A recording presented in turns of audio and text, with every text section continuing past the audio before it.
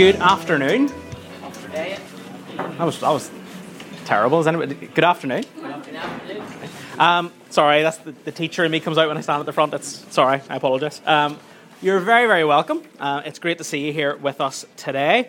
We're going to continue. We're looking at a new series in the new year, a new start. And we're looking at, we started before Christmas looking at the start of the Gospel of John, and we're continuing on a little bit into John as we think about the kingdom that Jesus comes to offer and what he has to say about that. Before we get on to that, I think Jeff is going to come, and we're going to continue looking at, we've been doing some little slots about reading the Bible together one-to-one, so I think Sam is going to come and interview Jeff very quickly. Hello, Sam. Hi, Jeff. Good to see you. We want this for everyone who's listening online. Jeff, we've been talking the last couple of weeks about trying to get equipped to maybe take some of what we're doing here in Wednesday lunchtimes out from here. You know, some people won't be able to come on a Wednesday lunchtime that we know. Some people won't want to come, surprisingly enough, to a Wednesday lunchtime. But we'd love for more people to maybe be thinking about what the gospel means in their workplaces. And one way that people have found they can try and do that is by reading something like John's Gospel with a colleague. Now, that sounds like a really scary thing. I'm sure half of us are thinking, never in a million years. But, Jeff, you've attempted to do that, I think. Is that right? Maybe not with a colleague, but with people in your church. Tell us a little bit about what you've been doing. Yes, a year or two ago, we held a Christianity Explored course at church, and at the end of that, we just had the idea of asking the participants whether or not they would be interested in having a one-to-one Bible study. And this particular guy, Ben was his name, and I think Ben has been along here, once or twice. Ben was keen, and so Ben and I then arranged to meet up. It would have been after the summer, so we had the Christianity Explored course in June, then after the summer, so it was some time before we actually got together to meet up. And we studied the material in John's Gospel. So what the material is that Jeff's talking about is on your tables there. That kind of folded A4 blue bit of paper is an example of one of the sessions. Stephen, if you just wave that yellow booklet, it's published in that format there.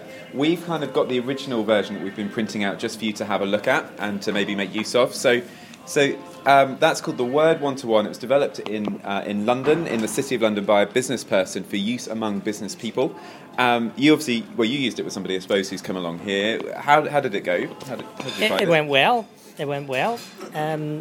What did you do? What does it look like? What does it look like to actually use the stuff? Yeah, well, we just had a chat and decided how we would meet together. So we ended up coming to my house. We sat round my table and had a cup of tea and a few biscuits. And we simply then read through the material on any given evening. Maybe lasted about an hour. And we read the material, read some of the comments then, or what you might call the answers in the book. And then that prompted some discussion about the answers. So when you say a Bible study, we shouldn't think of it as you're sort of sitting there answering the questions or necessarily even knowing all the answers yourself. You're saying the answers are kind of in the material. Yeah. Is that right? Yeah, that's one of the big advantages. The answers are there, and there's plenty of material to prompt discussion. You'll never be stuck for something to say. And certainly that was our experience. There was plenty going on, plenty of chat. And we were keen to keep going as long as it lasted. And as it turns out, Ben had to move away. He moved to Newcastle, down in towards Newry. Is it Newry? And we weren't able to continue. But because the other thing I was going to say was that there's quite a lot of material. And so, we could have still been going. And I suppose in that sense, it might be a good idea, if you're looking for a tip, if you're going to chat to someone, maybe just to introduce the first book and have some kind of an obvious end point so that they're not thinking, well, is this going to be infinite? Yes. Yes. And if they're interested and things are going well, then you can progress from there. Brilliant. That's a great tip. Other tips, like who could you imagine doing this with yourself, Jeff?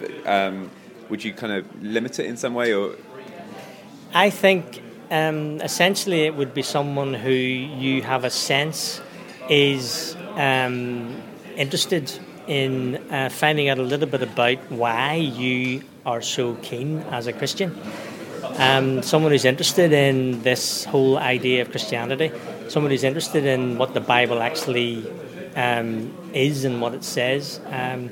So hopefully by the way I maybe live, either at home, at church or at work, hopefully someone will be thinking, I want to find out why this is so important to him. And I think certainly when there's an interest there, you can use it as a great resource to develop that interest and provide concrete answers to people's questions. Brilliant. Jeff, thank you very much. Take a seat. That's been very, very helpful. Maybe it's somebody you kind of had along to the carol service, whether a Christian colleague or somebody who's not a Christian colleague, and they may be interested. That could be a good opportunity to kind of take the conversation further. Still aware that may still sound like quite a daunting thing to kind of take these materials away and sit down and what you do. So what we're suggesting is Jeff, Laura, who spoke last week, some of the other people on the leadership team are actually willing to meet up with anybody who wants to for a series of, say, 3 or 4 lunchtimes, something like that, to go through the material with you so that we can kind of get equipped among ourselves to do this, and then we're ready if the opportunity arises to share it with others. So if you'd be interested in doing that, just have a speak to me or have a speak directly to Jeff or anyone else on the leadership team, Stephen, afterwards if you'd like to kind of think about signing up to do that. Again, it wouldn't be for an infinite amount of time. It would be for a certain fixed period of time that we could do to just get a sense of how this might work. That's it, I think. I'll hand it back to Stephen. Thank you.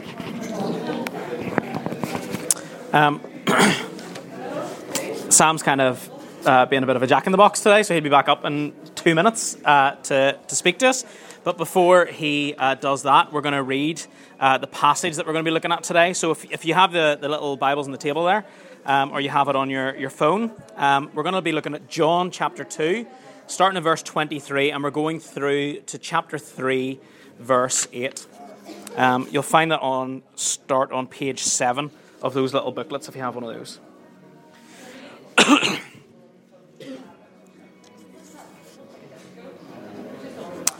Now when he was in Jerusalem at the Passover feast, many believed in his name when they saw the signs that he was doing. But Jesus on his part did not entrust himself to them, because he knew all people and needed no one to bear witness about man, for he himself knew what was in man. Now there was a man of the Pharisees named Nicodemus, a ruler of the Jews. This man came to Jesus by night and said to him, Rabbi, we know you are a teacher come from God, for no one can do these signs that you do unless God is with him. Jesus answered him, Truly, truly, I say to you, unless one is born again, he cannot see the kingdom of God. Nicodemus said to him, How can a man be born when he is old? Can he enter a second time into his mother's womb and be born?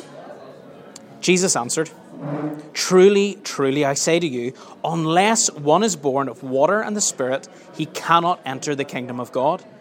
That which is born of flesh is flesh, and that which is born of the Spirit is spirit. Do not marvel that I said to you, you must be born again. The wind blows where it wishes, and you hear its sound, but you do not know where it comes from or where it goes. So it is with everyone who is born in the Spirit. Let me just pray just before Sam comes up to speak. Lord, we just thank you for your word. Lord, we thank you for all that it teaches us about your kingdom and all that you have done for us. And Lord, as Sam comes up now to speak to us about your kingdom and about being born again, Lord, we pray that you will be with him. Lord, we pray that you will speak through him. And Lord, we pray that this will be a time when we will be encouraged, challenged by your word, and Lord, equipped to go back into our workplaces and live for you. Amen.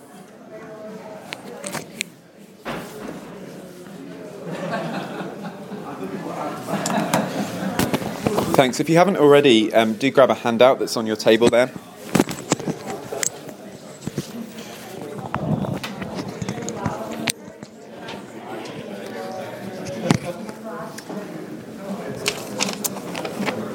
Okay, great to see everyone. Reasonably short talk, I think, today, so we'll hopefully be done in plenty of time for you to get back to your offices.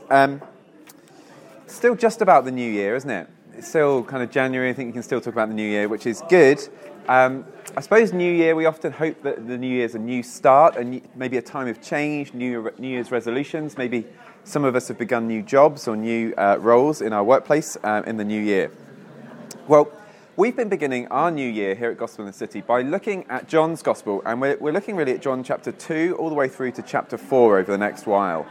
And that really is all about the new start that Jesus comes to bring. It's about the change, the new beginning that Jesus gives us. So just let me catch you up on a little bit of what we've been looking at. If you turn over the page to page 6, the start of chapter 2, we've got the story of the wedding at Cana. Jesus is invited to a wedding, but the wine runs out, which is an absolute disaster. But Jesus miraculously turns gallons and gallons of water into gallons and gallons of the finest wine. A taste of what his kingdom's going to be like, a taste of the future, a taste of the genuinely new start that Jesus comes to give us, eternal life with God, a feast in the kingdom of heaven. So that's the sort of the start of this section that we've been looking at. And then last week we got a glimpse of how radical this new start is. Jesus goes to Jerusalem, and then you see the second half there of chapter 2. He cleanses the temple. He evicts all the money changers and all the animal sellers from the temple. Not that there's anything wrong with selling animals or changing money, but this was crowding out the true purpose of Jesus' Father's house, which was worship. And Jesus is sort of saying, he's come to do something so radical, something so new, that these old ways of doing things just aren't going to fit with the way that he is going to do things. So it's going to be a radically new start. And I suppose the question that all raises then is, well, how can we be part of that new start? If we want to be part of Jesus' radical new kingdom, if we want to be part of Jesus' wonderful new kingdom, how do we do that? How do we do that? Well, we get the answer over the next little while as we get into some important conversations that Jesus has. And for the next 2 weeks, our focus is going to be on one particular conversation, all about how to be part of this new start Jesus comes to bring. Now, this conversation takes place when Jesus is still in Jerusalem for the Passover festival. Have a look at chapter 2, verse 23. Many people believed in Jesus when they saw the signs, the miracles that he was doing. But strangely, John tells us that although people believed in Jesus, Jesus didn't believe in them. Have a look at verse 24. He didn't entrust himself to them, these people that were believing in him. Now that's odd, isn't it? Like, why would Jesus not trust people who are believing in him? Why would he not trust their professions of faith? Why would he not trust the sort of the new start that they're making? Why would he think this is not really a proper new start? And I suppose the lesson here is we don't want to be somebody that Jesus doesn't trust. That sounds like a bad thing, doesn't it, to be somebody that Jesus doesn't trust? Well, why didn't Jesus trust these people? Verse 25, look at the end of that there. Jesus himself knew what was in man. Jesus didn't trust these people because he knew what was in man. But what does that mean? What does it mean to be somebody who believes in Jesus without Jesus believing in us? What's this kind of cryptic phrase, Jesus knew what was in a man? Well, John doesn't leave us guessing. Straight away, John introduces us to somebody, a man named Nicodemus. And this man is somebody who has seen the signs that Jesus is doing. And he's formed a conclusion about who he believes Jesus is. And he's now come to tell Jesus what he thinks. But it's important for us to see that this isn't an ordinary man. Okay, this man Nicodemus, let's see how he's described. Chapter 2, verse 1. So it's a bit fiddly having to flick over the page. There's a man of the Pharisees named Nicodemus, a ruler of the Jews. This man is not a straw man. He's actually a best case scenario. Okay, so he's a Pharisee. That means he's really serious about religion. He's very devout. He's very morally upright. He takes all of that very seriously. He believes in really important doctrines from the Old Testament. He's not going to be quibbling with those. He really takes his faith and religion very seriously. He's also a member of the Sanhedrin, the Jewish ruling council. So he's somebody who's been entrusted with a lot of responsibility by his peers. And later on, we're also told, verse 10, that he is the teacher of Israel. The teacher of Israel. He's really the premier theologian in Israel of his day. So let's try and think of a kind of contemporary example. Do people know who Rowan Williams is? No. Yes, Garfield does. That's good. Garfield, who's Rowan Williams? Former Archbishop of Canterbury. Okay, so he was entrusted with great responsibility right at the top of the Church of England. He's also a premier theologian. Currently, everyone I know is reading a book that he's just recently published. He's like a top dog theologian.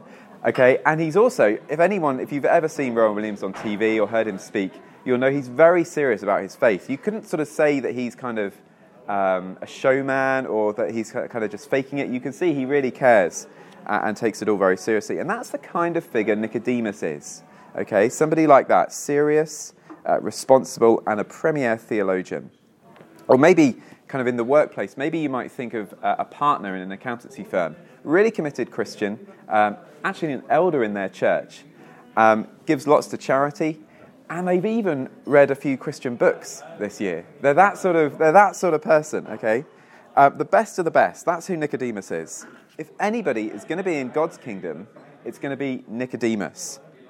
So let's watch as Nicodemus brings his verdict, his confession of faith, if you like, in verse 2. Nicodemus came to Jesus by night and said to Jesus, "Rabbi, we know that you are a teacher come from God, for no one can do these signs that you do unless God is with him." Well, Nicodemus is clearly impressed, isn't he, with Jesus? And I suppose he had to be. The signs that Jesus were doing clearly showed that, yes, this was a very special person. And so Nicodemus has come for a kind of a conversation with Jesus. And it seems like Nicodemus is kind of expecting it to be a conversation between two amazing theologians. Because he says, doesn't he, that Jesus is a teacher come from God. And so Nicodemus seems to be imagining a kind of a mutual respect kind of conversation.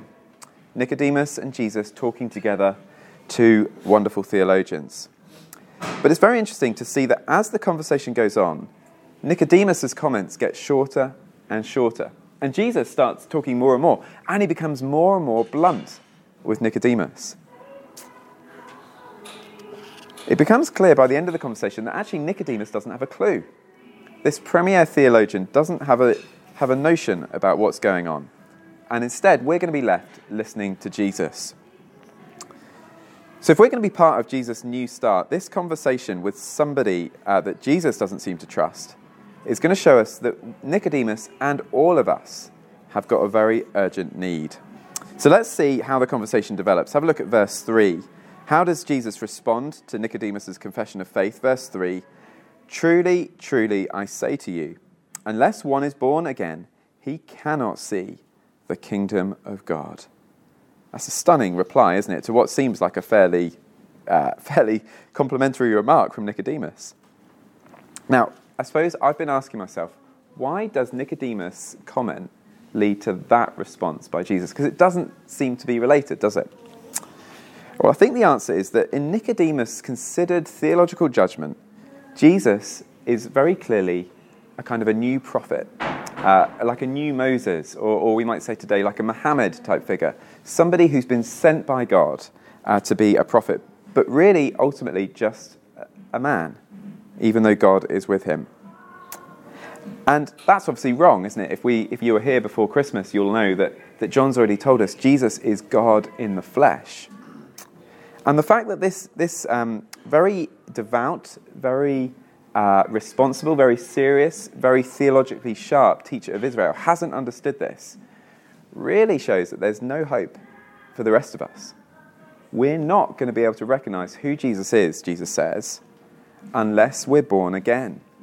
And so we're not really going to be able to believe in Jesus the way that we should unless we're born again. And so that's why Jesus doesn't trust these people who say that they're believing in him, because he knows that we all need to be born again.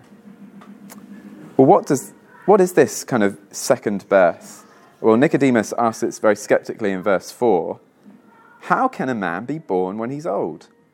Can he enter a second time into his mother's womb and be born?" And Jesus replies by pointing Nicodemus back to the Old Testament. He points Nicodemus back to promises like the ones in Ezekiel, where God says that he's going to sprinkle clean water on his people and cleanse them from all their sin. And he's going to give them a new heart, a heart of flesh, a living heart. And he's going to put his spirit within them. So water and spirit. And Jesus says nobody can be born again unless you're born of water and the spirit. So Jesus is kind of saying to Nicodemus, look, this is all there in the Old Testament. How can you not know this? But the key point is this: if we're going to be part of Jesus' kingdom, we're going to need a radical intervention on the inside of us. We're going to need something so dramatic that it can be called being born again.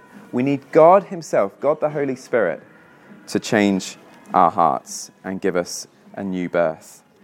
So this is what we urgently need if we're going to have a new start this year. If we're going to be part of Jesus' kingdom, we need a new start on the inside. So Jesus knows what's in a man. He knows what's in this man, Nicodemus, and he knows what's in all of us, man or woman, whoever we are.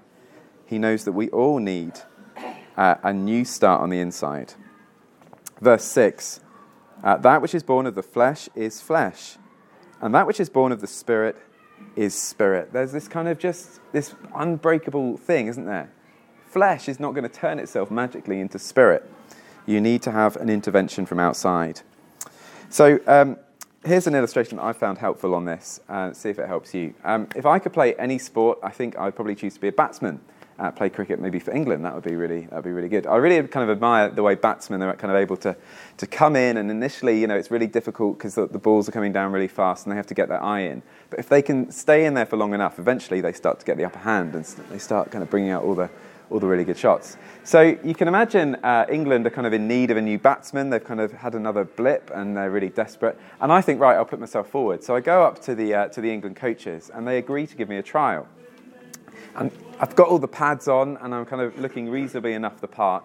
And they send me out to the bowling machine. They don't think that Stuart Broad is going to be maybe the best place to start me, so they start me out on the bowling machine. And the first ball comes down and there's me and I'm, okay, head up, yep. And the ball comes down and I'm skittled straight away. So, okay, first ball, fine. Second ball comes down and I swing and I miss and then I get stumped straight away. And unfortunately, that is how it would go on because my hand-eye coordination is truly woeful. Okay, I can kind of vaguely bowl, but batting is just doesn't work for me at all. But you can imagine I'm sort of not deterred by this. And I sort of go up to the coach and say, look, give me a chance here. Maybe with a bit of expert help, maybe with a bit of England coaching, I could get the technique, I could start to pick up the ball a bit quicker and we could work on it. And you can imagine the coach sort of gripping me quite firmly by the shoulder and saying to me, Sam, if you are going to be a batsman for England, you need to be born again. That is the only way it's going to happen. You're going to have to go back to the beginning. You're going to have to have a new history, a new kind of early part of your life. In fact, you're going to need new DNA if you are going to be a batsman for England. And that's what Jesus is saying, isn't it? Flesh gives birth to flesh. The Spirit gives birth to spirit. Don't be surprised when I say to you, you must be born again. Folks, we need new DNA. We need a kind of a rewiring of inside of us if we're going to be part of Jesus' new start. No matter how much we might look the part, and you all look reasonably the part here today, I'm pleased to tell you, no matter how well qualified you are, no matter how well paid you are, no matter how sincere you are, Jesus says that human nature is a spiritual dead end. We're stuck in a rut. Flesh gives birth to flesh. Spirit gives birth to spirit. It's pretty brutal, isn't it? It's pretty blunt. I think we can at least recognise Jesus is being very honest with us, isn't he? And I wonder why he's being so blunt. Why do you think that is? Why do you think he's being so black and white with Nicodemus? It's maybe because Nicodemus is so impressive, isn't he? Jesus knows that if he's going to penetrate into this man's heart and explain to him how far away he really is from the kingdom of God, he's going to have to tell Nicodemus, look, however good you are, it is not going to make the change that you need. And maybe we need that too, because we can be quite good at faking it, can't we? We look around our world and we see our human achievements and our success, and we think, yeah, we're doing all right. Human nature's not that bad. In our businesses, we maybe think to ourselves, well, we're making lots of money, and we maybe want to try and be as responsible and charitable as possible. So let's have a fun run. And we think, yep, that's pretty good. We've done some good stuff there. We've raised some money for charity.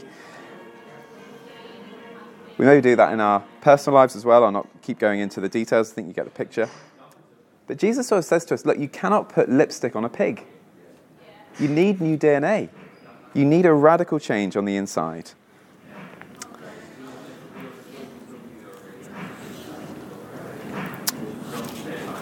Some of us, I guess, will be finding this hard to swallow because we'll be thinking, well, okay, but this is all we've got, Jesus. Like, we have to make the best with who we are, don't we? After all, we are what we are. Let's just try and make the best of it.